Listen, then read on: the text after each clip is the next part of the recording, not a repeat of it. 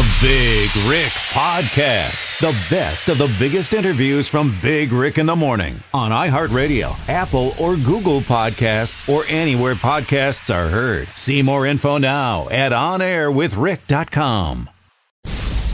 It's the Live One Radio Podcast. I'm Rick Daniels, and thank you so much for taking a listen today. Now, we'll get to our guest here in just a few moments. Quick reminder, we have been published officially on Google Play under the podcast section, also in iTunes under their podcast section, and coming soon we'll be on TuneIn Radio as a podcaster. And, of course, you can always find us directly at Audio Boom. That's audioboom.com for the Live One Radio Podcast. We had about 300 listens for the Matt Overton podcast. I want to thank everybody who took a gander at it and heard that interesting stuff. It was good to talk to him. Now, this week, I've got Candi Carpenter. Now, she's got a song called Burn the Bed that is burning up the charts very fast. It debuted at number 56 on the Hot 100 Country Airplay chart last week. And, of course, it's been gaining all kinds of traction on YouTube, Twitter, and Facebook. So we'll get Candi on here in just a moment with the Live One Radio podcast. Now, remember, you can find us on social media. Right now, we just have a Twitter account. It's at Live One Radio USA. You can also find us at liveoneradio.com. That's LiveOneRadio.com. Okay, so in this podcast, we talked to Candi Carpenter, and she tells us about her youth, and at a very young age, already a successful country artist in her own right. And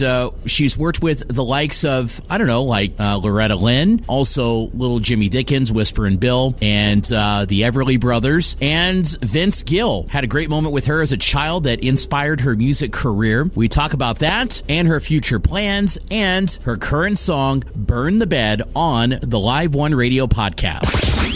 Live One Radio. Okay, so on the Live One Radio podcast, I have the very talented, up-and-coming Candi Carpenter. Now, if you've been watching social media, her song, Burn the Bed, has been circulating and is very, very popular. Just debuted on the country chart at number 56. Was that last week, Candi? It was. Craziest moment of my whole life so far. So congratulations on that. It's not often that some folks even get on the verge of cracking the top 50, so it's starting to move up. Tell me about this song, Burn in the Bed. What's it all about, and what's the story behind the song? I never like to name names, but it's a true story. It's kind of a combination of a couple stories and personal life experience, and I try to do that with all my music. I try to write songs that are honest and open about my life and my experiences.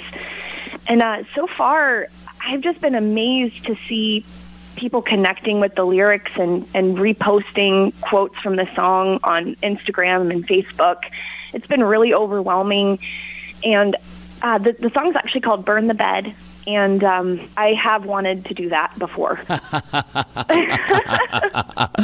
I think I said burning the bed. Yeah, burn the bed. Now, I'm reading your biography here, and I like this quote that you have on your website here about we're all messed up in our own way. You write about the bad, the ugly, and the good.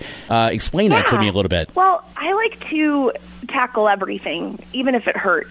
That's the great thing about country music. It gives us a platform to talk not only about joy and fun and having a great time with people we love, but also express pain and talk about hardship. And that's what I love about traditional country music and songs by Loretta and Dolly and Willie and Waylon are those stories that are juicy and really hit a nerve. And I like to bring some of that into my music as well. There's nothing I'm afraid to sing about. Looks like, from what I can see here, you started in Nashville at a very young age, and you're starting to earn those stripes. When did you get to town? Gosh, well, I actually started working with my first producer in Nashville when I was 11. I had on the worst outfit you can imagine when I went into his office. I had this fuzzy pink shirt and a matching pink cowboy hat, and get ready, matching pink cowboy boots. Oh, my goodness. And I actually, after I auditioned for him, which, by the way, I yodeled in his office, which was ridiculous as well. We went to Shoney's for lunch, and the waiter walked up to us and went, "Let me guess, you're a country singer. So proud. And I was like, well, yes, sir, I am. And he just rolled his eyes and walked away. And I thought that man was so mean, but he had a point. You seen one, you seen them all, right? Yeah, and especially probably in the pink cowgirl ensemble. I also had a matching cow print ensemble. What was really bad about that, though, is it had a matching cow print skirt as well. So it was cow print head to toe. I'm ashamed of those photos. But, yeah, I moved to Nashville basically on my own officially when I was 14. My mom and dad pulled me out of school, and I lived in a rundown hotel room in downtown Nashville.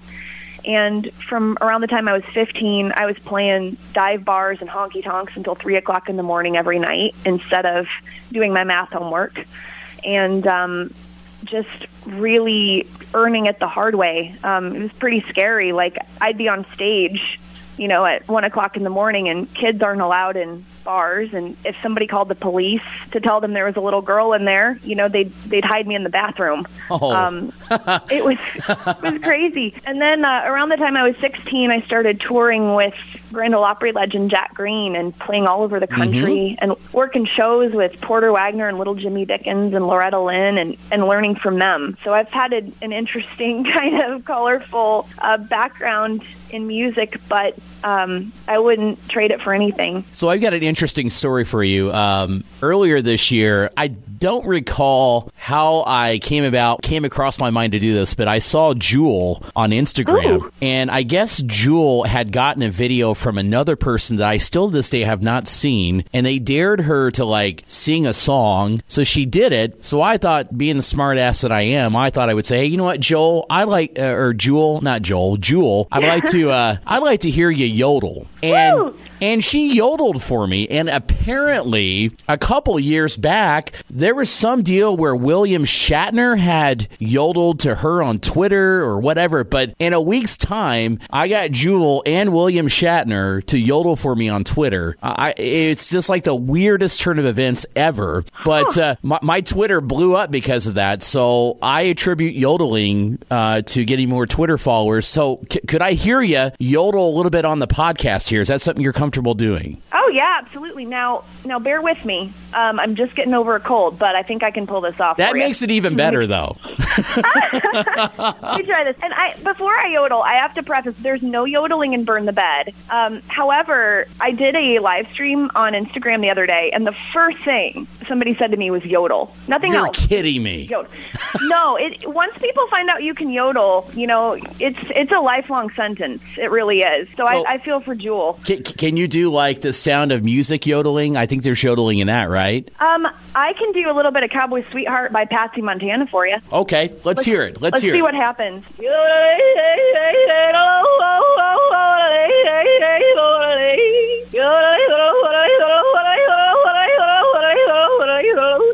Holy cow. Holy cow. That is a yodel. I love Jewel.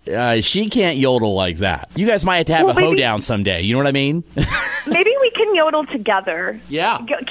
Yodeling is really an interesting party trick. I feel really bad for my parents for the 2 years that I was sitting in the back of the car trying to learn to do that. Can you imagine? It did not sound good for a long time. And there's probably a lot of echo in there, too. You mentioned working with Whisper and Bill Anderson, Little Jimmy Dickens. I'm not familiar with Porter Wagner. It's not you, it's me, I promise. And of course, I knew who Loretta Lynn is. Can you just tell me a little bit about what you've done with them over the years and how that's affected your musical career and how you write songs and do music? Porter Wagner is just an incredible country stylist who actually gave Miss Dolly Parton her start when she was a young girl. Yeah, he had a TV show that I actually still watch all the time online. It's a really cool experience to get to grow up around country legends because they have amazing stories, and they were really kind to me because I was working with Jack and touring with him. I had the opportunity to be backstage at the Grand Ole Opry every single weekend that we weren't on the road, and I got to make friends with these people and hear them give me tips on songwriting and performing and how to show a crowd that you love them. And, it also inspired songs like Burn the Bed because it does have that traditional flavor and that really honest thread through it that, I honestly think was really inspired by Miss Loretta Lynn's songwriting and, of course, the beautiful Dolly Parton. I'm really fortunate to be represented by the same manager as Dolly. She's my hero, and I just freaking love her. But, standing backstage at the Opry and watching that curtain go up and feeling those goosebumps and watching the stage lights hit the entertainer that was hosting was an incredible feeling to feel that over and over again. And when I was in my early 20s, I was actually Little Jimmy Dickens' housekeeper for a year. No way. I was, yeah. I needed some extra cash, and they knew me from the time I was a little girl, so they didn't mind having me around, and that was fun. Yeah. I love Jimmy. He would come up from downstairs, and he'd have his rhinestone suit on, and he'd be heading to the Opry, and he would say, "Candy, baby, what do you think of this one?" And he sometimes would have a bright pink neon suit on. Yeah. And I would say, "Well, Jimmy, I think real men wear pink." They do. Well, one night he went on the Opry and he said, "The little girl who works for me says that real men wear pink." And I just cringed so big. I loved him so much. Not to get too personal about Jimmy, but was he a messy guy? Was he hard to clean up after? Oh, no. Jimmy was so organized and so kind. I'd go out to lunch with him, and one particular day, I bought him lunch secretly. I went up to the cashier and paid. He had no idea I was pretending to go to the restroom, and he got so mad at me. He always bought lunch. I felt guilty about it. I wanted him to know that I really enjoyed hanging out with him. And so he threw his napkin down and he said, "I will not have it. I'll give them back everything I ate." He didn't do that, luckily. But, I never bought him lunch again, I'll tell you that. So I'm looking at a quote here on your bio, and I'm chuckling right now in my mind because I kind of like it. But it says, "I write my best songs when men piss me off." So who pissed you off to write the single Burn the Bed?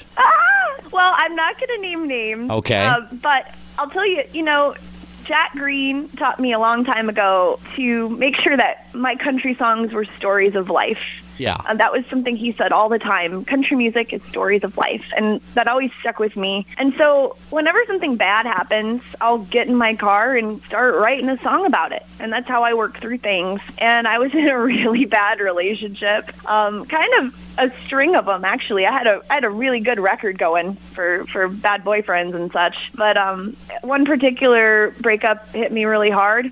And it was a really big one. And I just needed to get a few things off my chest. It's really the best form of therapy that I've found. And again, just seeing people connecting with that makes me feel like we're all in this together. It's really cool to share something so personal and have other people write and say, "Hey, I went through that too." And I think Burn the Bed does that. Yeah. I can relate to that. I love your song, but another song that comes to mind, I don't know how you feel about this, but that hit me really hard, got released, was Little Big Town's Better Man. That's a great song. I came out of a pretty awful marriage 3 years ago. We both have, pointed the finger at each other. We've all done that. Well, I did that too. Mm-hmm. And that song hit me pretty hard because I definitely could have been a better man during that experience. So it's good that, folks can relate on both sides of the fence with any particular song, Wow. Isn't it amazing, though, how music can do that for us and make us examine ourselves and really heal us?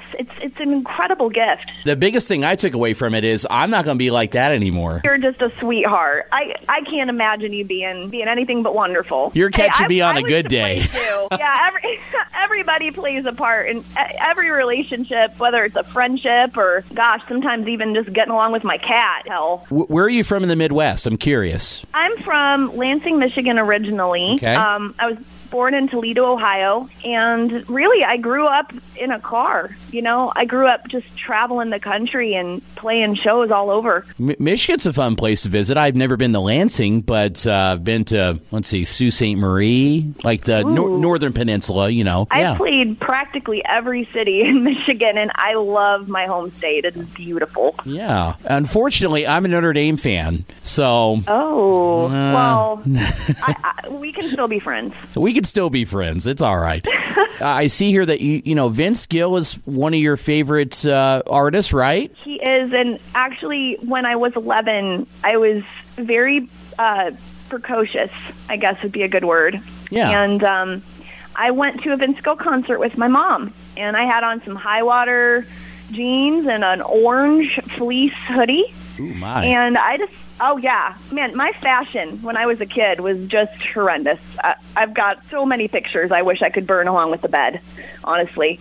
But I decided I wanted to get up there and sing with Vince. So I wrote, "Can I Yodel for You?" on the back of a ticket stub. And I went up to the stage, and I kept going up to the stage and waving the ticket at him until he took it. And he brought me up there. And I don't think that I really thought it would happen. So I was pretty shocked when I looked into the stage lights and I, heard the people clapping. And that's when the bug bit me. I sang the song, and he picked me up and put me back down on the ground, and I was never the same. So interesting. I am forever a Vince Gill fan, and very grateful to him for that experience. I've been a Vince Gill fan since I was probably 10, and I caught Vince Gill in the early 90s. So, and I think that's probably when he was at his peak as a solo artist. So is there a particular song or album of his that really stands out to you and has kind of molded you into what you are now? Oh, Go Rest High on That Mountain had a big impact on me. Yeah. And oh my gosh, it's a song I sang at my grandfather's funeral. Mm-hmm. And my grandfather was one of my biggest musical influences as well. I really love that song, and Vince's performance of it is heartbreaking. Oh, yeah. I remember my mom, who is probably the biggest Vince Gill fan ever that I know of, besides you. She had that CD on shuffle. So, and for you young kids who don't know what that means, basically back in the day, you would put a CD in the CD player, and if you bought the expensive one, it had shuffle. So there you go. Well, I sound really old now, but no, you don't. I like. I can't remember the title of it, but I remember the lyrics where the cowgirls go. What the Cowgirls Do. What the Cowgirls Do. I should know that being a country music DJ, but I just couldn't remember. But yeah, I love that song. I like some of his early 2000s stuff too. I can't name a song, but I just remember hearing a lot of it. So I'm rambling. I'm sorry. No, I would see Vince almost every, month at least backstage at the Opry. And I really do think that listening to Vince and other artists there is what inspired Burn the Bed and a lot of the other songs that are going to be on this record. They're going to be a lot of cool traditional influences. Still going to be very modern and very, 2017. But some of the songs that'll be on the album I wrote with Phil Everly of the Everly Brothers, who is like an uncle to me. Oh, yeah. And he, oh my goodness, what a wonderful man and great writer. They're from the Everly Brothers are from Central City, Kentucky. Program director of the station, it's not country anymore, but back in the day, it was like a gospel country station, WQXQ, in Central City, Kentucky. I got to run that station, and the Everly Brothers Parkway runs through that town. And in my office when I worked there was pictures of the Everly Brothers, like standing back in the day, the radio studios were pretty large and they had microphones and things for sound effects and all that.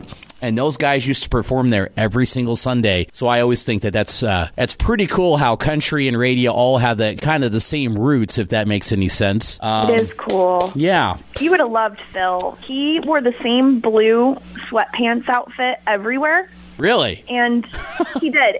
He actually had like 10 of them in his closet. It's not that he wore like the same set. He had several of the exact same thing that he would cycle through. Right. And I loved that about him because he'd reached a point in his career where he was just very comfortable with himself. And actually, one particular Halloween, he was supposed to go to a costume party at his granddaughter's school. And he didn't want to dress up, so he took some white duct tape and he put a 0 and a 9 on the back of his blue sweatshirt and said he was a jock.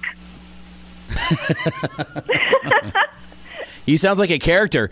He was awesome. Let me ask you this. What was it like to work with Loretta? I actually got to hang out with Loretta a couple times at her house with Jack. We'd go over there and visit. Sometimes we'd take her a doll because she had a really beautiful doll collection.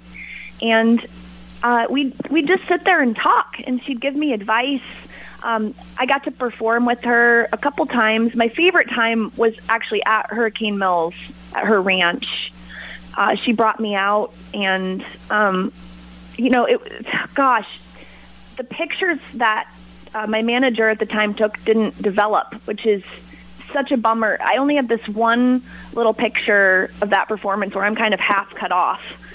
But luckily, I have a lot of pictures from the times that we were just hanging out. And she had a lot of really great advice for me about the industry and about songwriting. And I really absorbed that. And I think that's why I decided not to be afraid to take chances and to say things that might be a little bit risky in my songs. And that's why I wasn't afraid to write Burn the Bed, because I had that time with Loretta, and she mentored me. So you've got a lot of, past country artist influence. Is there anybody in particular right now in country music that you really are drawn to? I am borderline obsessed with Chris Stapleton's voice. He is so good. I listen to him while I jog, and I love Keith Urban as well.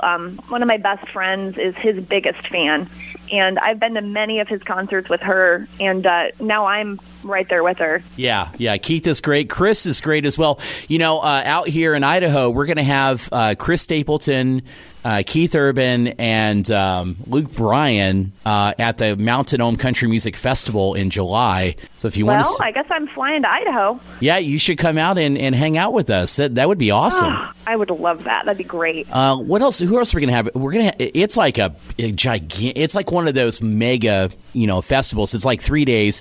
So, of course, I mentioned Chris and Luke and Keith. We're going to have Brett Eldridge, Lee Brice, William Michael Morgan, Maddie and Tay, Dan and Shay. I miss them. Oh, and Billy Currington. And I think they're going to announce a couple of more artists. So you should come hang out with us. That'd be awesome. I would love that. Those are all artists that I'm a fan of. Before we wrap things up, are there any plans in 2017 for you to tour, shows you're going to play? Any details you'd like to let your fans know about that maybe hasn't quite got out there yet? Well, if you just keep checking out candicarpenter.com, okay. That's CANDI. We'll be posting lots of updates there very soon. My management team and record label are in the process of putting together the plans for this year. Actually, I think they have a meeting today here in a little bit. All right. So we'll have some really exciting news to announce soon. For now, please just check Burn the Bed out on iTunes. Pick up a copy and connect with me on Facebook and Twitter and let me know what you think. I love talking to everybody on those outlets, and that's where we met. How is Burn the Bed doing on iTunes and Spotify and some of the other services out there right now? It seems to be doing really well.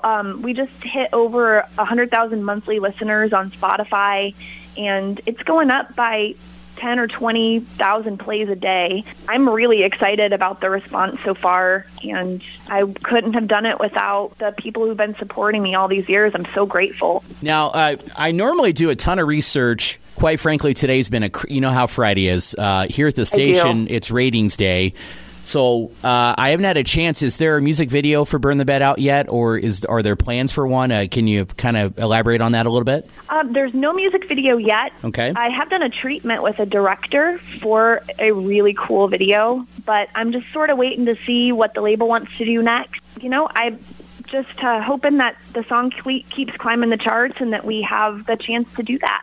Candi, it's been an absolute pleasure interviewing you today, and I have a feeling 10 years from now, I'm going to be saying, hey, you know Candi Carpenter, I interviewed her 10 years ago, and people are going to be like, no, you didn't. You don't know her. Oh, thank you, Rick.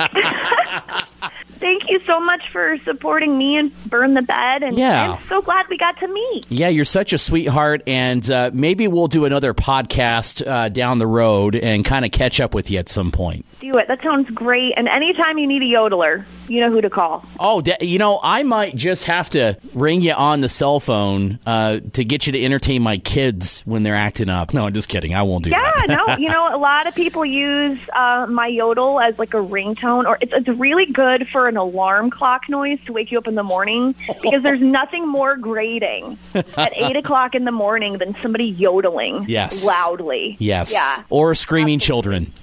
Or, you know what you don't want to do? You do not want to have me yodel for your kids, because then they're going to want to learn to yodel, and then I will be extending the curse of the yodeling child to you and your family. You make a great point. Yes. Yeah. Thank you for that.